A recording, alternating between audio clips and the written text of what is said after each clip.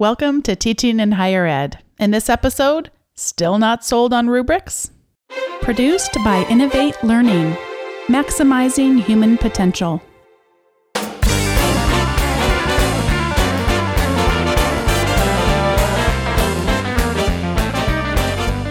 Welcome to this episode of Teaching in Higher Ed. This is the space where we explore the art and science of being more effective at facilitating learning. We also share ways to increase our personal productivity approaches so we can have more peace in our lives and be even more present for our students. In this episode, I want to start and go way back when I first started teaching to the most beneficial book I probably read for the first couple of years, The Introduction to Rubrics. And Dave is joining me today, by the way, again, in our second episode of Teaching in Higher Ed. Dave, thanks for being here. Apparently I did okay on the first episode. I've been invited back for a second. In case you didn't listen to the first one, spoiler alert, he's my husband. I'm glad to be your husband, even more so than I'm glad to be on this show. So when I first started teaching in higher ed, I actually don't remember, it might have been my second year or so, was introduced to the idea behind rubrics and found, because whenever I have trouble with how do you do something, what's the best way to do it, I often go to books.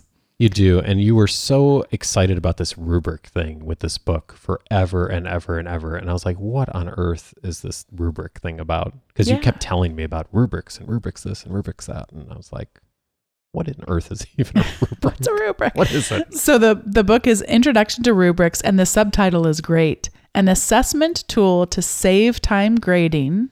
By the way, that's going to be a key point for anyone listening that would like to save time and is not using rubrics right now. Convey effective feedback and promote student learning. And there's a link, by the way, if you'd like to check this book out on Amazon, there is a link on the show notes. That's at teachinginhighered.com/2. So feel free to go there to comment on this episode and to have a link over to that book. So I read it, and it's a wonderful thing. It's actually been republished since I read it. This was the early 2000s that the first publication came out, but I saw that they have redone it again in the last couple of years. So probably worth me even getting the latest copy because it was really great. And so my first introduction to rubrics were ones that were done really well. And I spent a lot of time doing them and really thinking about them. But what I'm seeing now, unfortunately, is the landscape has changed to where so many institutions, not just at the higher ed level, but also high school and even below that, are using rubrics a lot, but a lot of really bad rubrics and a lot of rubrics that are not thought out well. And so our students are sometimes getting accustomed to the fact that they're not going to give them a good idea of what the expectations are and that they're not going to give them feedback. And then a lot of times our faculty aren't really taking them very seriously either. And I know for myself, I have this debate on somewhat of a regular basis with the colleagues that I work with regularly, and some of them really have a lot of resistance to them. I would actually say the majority of them have a resistance to using rubrics. And the first reason for resistance tends to be what I call the Supreme Court version of it. And it's, well, I don't want to tell them what it is I'm looking for. I'll know it when I see it. And I don't know if you remember that, Dave. That was back in the Supreme Court talking about pornography. I remember. What's considered pornography. And one of the justices, was it? Oh, I don't remember that. Might have been Scalia. I'll know it when I see it. Kennedy? It's not. No, it's someone who's not on the court anymore. I don't remember the details, but I'll know it when I see it. I have a link, by the way, to the actual a law journal that goes through that case if anyone's interested in reading more about it. It was actually an interesting article that I found. So, but it's a great analogy for how a lot of times grading happens in higher ed with, that kind of a philosophy of like, okay, well, I'll know what's right when I read the paper. And I just think that is so unfair to our students. And yes, if you're early in your teaching, it might take you a while to be able to exercise enough those communication abilities for expectations, but it should be one of those, get a rubric out there and then refine it over time.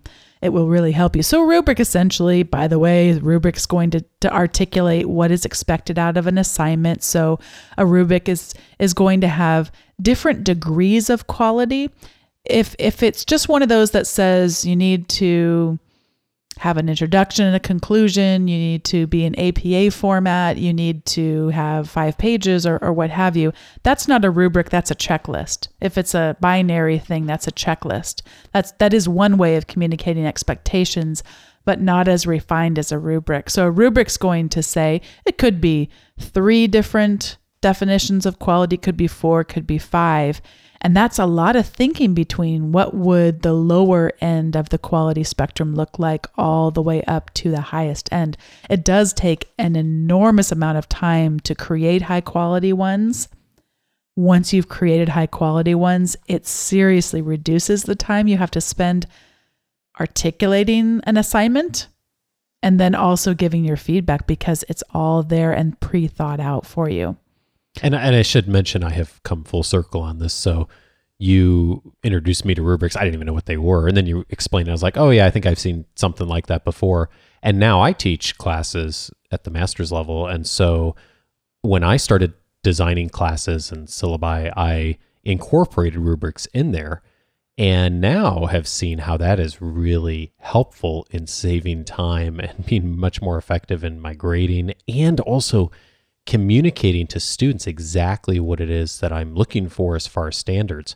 But you're right, it does take time to do it well on the front end. And I think that's probably a stopping point for a lot of faculty, is just not being either willing to put in that effort and time, or not knowing where to really start with building a rubric. And that's hard.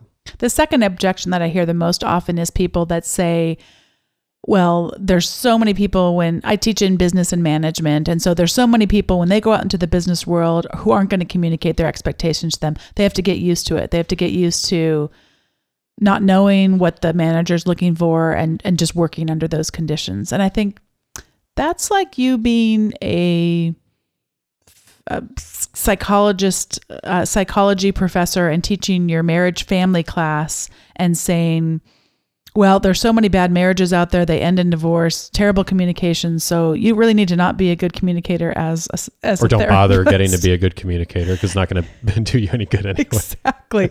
Exactly. So I think that's quite not what our students need. More from us than that. They need to have us, yes, communicating perhaps better than their managers one day will, to help build their skills in these key areas. And so part of that, I think our role is really being good at communicating expectations and not having there be so many surprises around the grading process. I see rubrics as a teaching instrument. So it helps them know what good looks like on a particular assignment around a certain learning outcome. And then it helps them know what to aim for, and then to have good feedback when they hit the mark or when they don't. So let's dive in, Dave, to looking at a framework around rubrics. And I'm going to actually use a framework from a guy named Harold Jarkey, who is an expert in personal knowledge management. And we'll be talking about personal knowledge management down the line in future episodes. But one of the things he describes is a way of cultivating knowledge. So I'm going to use his way of cultivating knowledge specifically now around rubrics. So he says we seek knowledge, we make sense of knowledge, and then we share that knowledge. So I'm going to talk about how do you seek out different rubrics, how do you make sense of them and really have them make the biggest impact to you, and then how I would encourage people to share their rubrics. So to start out with, as far as seeking, I did mention it's really tough to make an effective rubric, but the good news is there are so many fabulous ones already out there. I can't even fathom that so many people are so gifted at this and then so willing to share what they've come up with as well. So a couple of them that are in the show notes that you should go over and check out are the AACU value rubrics. And these are from I'm forgetting the acronym AACU. It's the academics. It's like the representation of all professors in America. He's got it there. Association of American Colleges and Universities. I really should have known that one. I panicked under the pressure. And the value rubrics help you articulate around a lot of what would be the general education type of overarching learning outcomes for a college degree. But it wouldn't even matter if you're teaching in a specific type of discipline. You'll likely find something there that you can make use of. And the nice thing is you can adapt any of their rubrics. So it's a good starting place around some key skills. For example, writing skills, oral presentation skills, et cetera, et cetera. So some really broad areas, and then you can take them and make them specific to your given assignment and the skills you're trying to build and the knowledge. And there are some elements of rubrics that do stay similar in a lot of, think of like writing a paper or something. There are some rubric elements that I've used in every rubric. And I know for me, one of the things that was really helpful as I finally learned what a rubric was, and then like, oh, this would actually be helpful when I do some teaching. Looking at other rubrics was helpful as a starting point of thinking, okay, what would I want to include? What would I not include?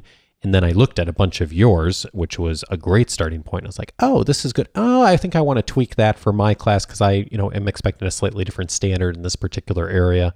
So seeing examples that are good ones to start off with is a really good place to start. So you'll know when you see it. Yeah, oh, exactly. And by the way, there are tons of bad rubrics out there too. So I'd encourage you to use the show notes links because a lot of these are good and they're good starting places. So at least you know what great looks like when it comes to a rubric. I know what great looks like. That's why I married you. Oh, there you go. There you go. Oh, so sweet. So Kathy Schrock's Guide to Everything is a really amazing resource. Kathy Schrock tends to provide more resources toward high school type of teachers, but I have found her stuff is easily adaptable to higher ed. She's absolutely fantastic. And she has a whole section on rubrics. And if you go up there, your mind will just be blown. What are rubrics? Lots of different definitions, examples of rubrics, links to tools to help you create your own rubrics. She's got it all up there. So that's a wonderful resource for you to check out. And since it is the guide to everything, it covers all educational levels. There you go. Yeah. There you go. And lastly, on the Seek part, Wiggins, who I know Wiggins as the author of a book called Backwards Design. And he coined that phrase, thinking about when we design a course, we think about the end and we work backwards from there. That's hence the term backwards design. So he is a phenomenal blogger and has really some tremendous things to say about rubrics. And as I was going back and rereading, he's got a whole series on rubrics, thinking about just how we really do a disservice to our students when we don't communicate well, when we don't really think about communicating our expectations. And to him, the importance of delineating between different standards of qualities is something he really emphasizes. So he has in his second post in his series where he has some ability for us to go out and seek out different sources for rubrics. Next up, we have Sense. So if you go out and you find a bunch of rubrics, my guess is if you're anything like me, you're not going to find the exact rubric that you're looking for at the very moment you sit down to write it. You might just be out there browsing, you find one, but you don't need it now, but you just want to hang on to it. So it's the idea of making sense of the tools that we're finding. And so a lot of making sense is saving things and creating them in a system that you'll be able to find them later on.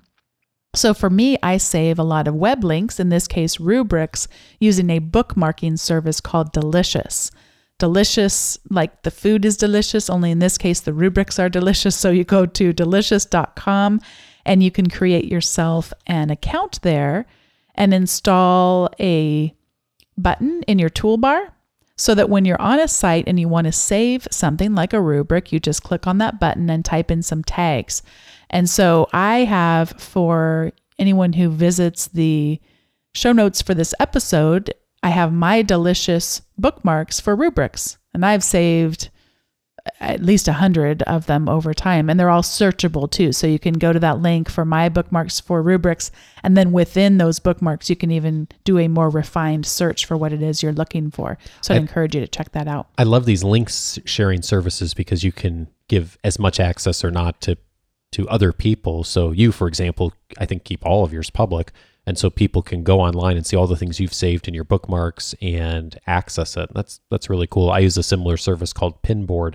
One of the ways I use it, not specific to rubrics, although I should be saving rubrics information too, but is anytime there's 2 or 3 classes I teach regularly at a university.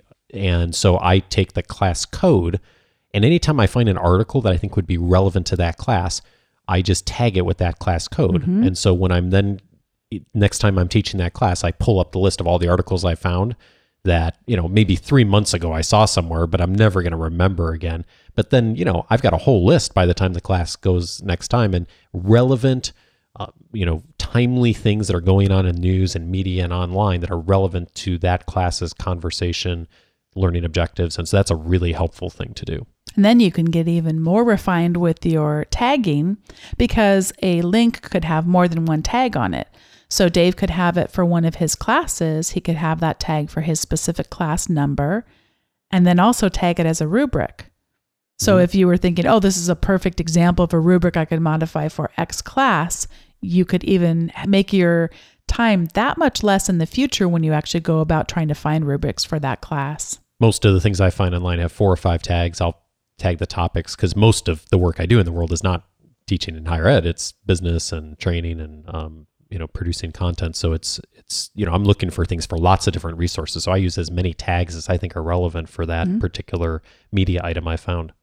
So when it comes to rubrics, we want to be able to use them well.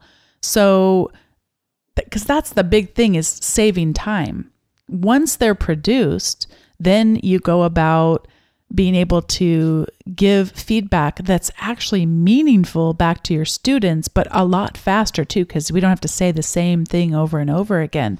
And so the way I have found actually works for me for creating rubrics is to create them within Evernote. Evernote is a online cloud-based notebook service, meaning I can get it on my phone, on my iPad, on my computer, wherever I am, I can access it. And so I'll start there. Within a note, you can have a table in there. So I'll just go and have a table that has maybe 4 columns. The first column might be the attribute being described, such as formatting. And then the next column over would be excellent, and then mediocre, and then not so mediocre. And my descriptors go in there. I like using Evernote. The formatting isn't perfect when I'm in there, but if you ever do some serious writing, it's good to get your ideas out and not worry about formatting. So it's real simple. It's not perfect, but then I can copy and paste it into Word and then adjust the size of my columns and actually make it look really good. And so then I tend to take them over to Word, and then I save them as PDFs for students to be able to view them in advance. I don't save them as Word, I save them as PDF for students, but I save that Word file. And then later on, when I go to actually provide students feedback to the students, I oftentimes will in Microsoft Word highlight in yellow whatever they actually scored and then save that as a PDF. And some of the grading systems now, like Turnitin, for example, actually has support for rubrics. So you can, I've done this with classes I've taught recently, is have produced the rubric, and then on Turnitin, I'll go ahead and copy and paste, each section of the rubric in there, and Turnitin will even match it to points and all of that. So you can set it up once. And then every time I teach that class, I'm always making small changes to the rubrics, but I'm not making major changes. So I can just go in, set it up, and then right away you can just click on how people, where people fall on each of the rubrics, and it calculates the grade automatically, and you can give audio feedback. It's just amazing what you can do. Turnitin has support for rubrics. Blackboard has support for rubrics. Moodle has support for rubrics. So if you use a learning management system at your institution, it's pretty likely that it has support for rubrics. And as Dave said, that makes it so easy to be able to just go in, click, click, click, and it does all the math for you. So if you've said formatting is worth X% of the grade, and this is weighted according to however many points. There's lots of different ways you can work out the math, but you work out the math in advance, and then it does all the mathematical tabulations for you. And I think that one of the objections probably faculty have to doing something like that is like, oh, it's way too automated. I want my grading to be more personalized in my feedback. For me, I find the exact opposite. By automating some of that part, not automating, but making it more structured, it allows me then to really put the effort into grading into the personal feedback. Because I always do it virtually, and I leave a 3-minute audio comment on almost everything I grade.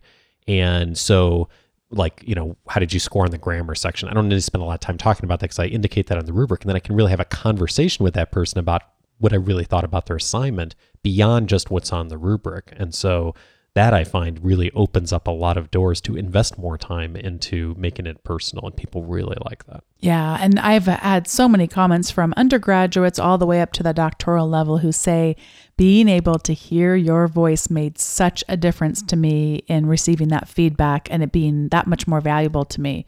And so that's really an interesting, to me, commonality they all seem to have, just that sometimes, anything, we've all gotten the email that we think was intended one way and it turns out they didn't mean that at all. And so just being able to hear our voice, even if it's some tough feedback, I think really helps the communication transfer in the caring way with which we actually mean it. We really do want to give you feedback on your work and how to make it better in the future. So I think that's a helpful thing. Also probably a whole nother show, but it's amazing to me how often people tell me that they've never had a faculty member do it. People at the master's level, no one's ever recorded an audio or anything like that. And with today's technology, it's so simple to do. A colleague of mine used a tool called iAnnotate, which is an iPad app.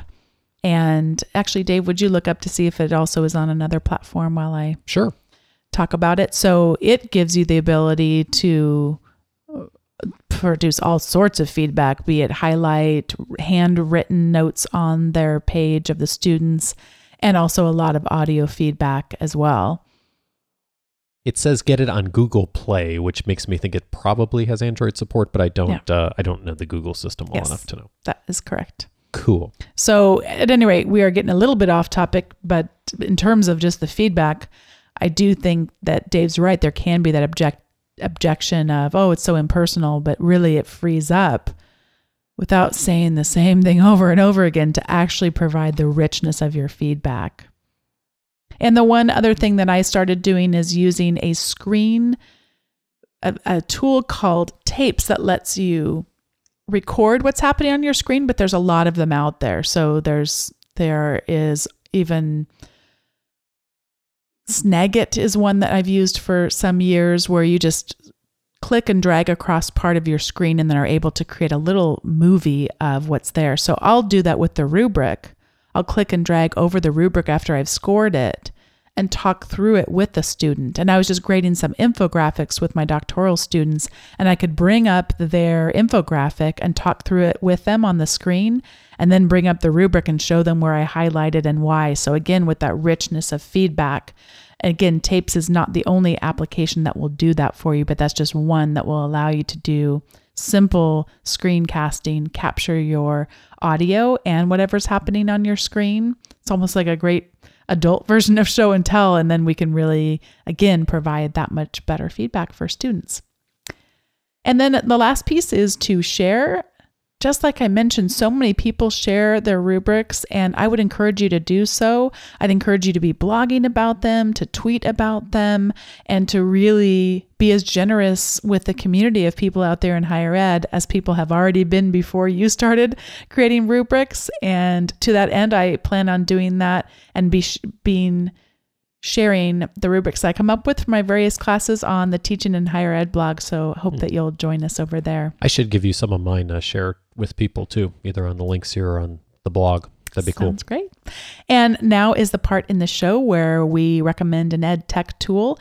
And I was coming downstairs. I had already texted Dave saying, hey, are you ready to record? And he said, yeah. And the name of the company changed, so I caught it just in time. So it used to be called Remind 101, and it is now called Remind, remind.com. This is a wonderful service that originally looks like it was designed more for the elementary grades because it involves communication with not just students, but really with parents. But it's a communication tool that allows you to send out text messages to remind people about stuff, to remind students and again, to communicate with parents, that kind of thing. And it's evolved over time and really become so integrated with my teaching. So what happens is I go up there and I have an account on remind.com and I create a class. Let's say it's Introduction to Business, and I've got that class up there. Then when my students come the first day of class, I have a little code that they just text to. That's all they have to do with their phones is just text to this code. And then it texts them back, asks for their name. And I don't ever see their cell phone number. They don't ever see my cell phone number. But throughout the semester, I can send, using the app or on the web, it's either one I want to, a quick reminder to any of my classes with just a couple of taps on my iPhone or a couple clicks of my mouse on my browser. And they just started adding support for pictures, which just really expands the possibilities there even more. Whether we just want to capture a memory from the class or something on the whiteboard or a PowerPoint or even a handout could be sent that way as well. So that's remind.com. Would encourage everyone to check it out. And it's just an easy way to communicate with students without them having your cell phone number. I am looking forward to trying that in a future class. I've been putting off implementing that, but it just sounds so cool and gives people so many options to be able to connect and get class announcements out. So would you like me to share one? Yes. Okay. So my resource, I'm actually going to go back to tapes because I think you captured a part of what Tapes is great for. What is really cool about it, there's a lot of apps that do screen sharing, screencasting stuff. I think it's Mac only, by the way. So for those of you who this is 2 for 2 now for you. 2 for 2. But it puts a little thing in your menu bar on a Mac. You click on it. It literally starts recording your screen. You just select the part you want. And as soon as you're done, it gives you a link and you email the link. That's it. It does all of the uploading the files. They host it on their own service. You don't have to upload something to YouTube or a server somewhere. It is really simple to use. That's why it's such a powerful tool. And it's great if you need to show someone how to do something. So I definitely recommend it for that. Yeah, a student could just email you and say, how do I do this? And you, instead of trying to write it all up, you just show them and it copies it to your clipboard and off you go. You're off and running. Speaking of off and running, we have a date with some kids. Yes, we do. In a little bit here. So it's time for us to get off and running. In 1 minute. Exactly 1 minute. Good Nothing timing, like going right up to the wire. Thanks so much for listening today to the Teaching in Higher Ed podcast. I am Bonnie. And I'm Dave. And you can find us on teachinginhighered.com/2, right? For the notes for this second episode. one. Yeah. We hope you'll go up there and comment. Let us know what questions you have or what you'd like to contribute to the community. Thanks, everyone. Have a great week.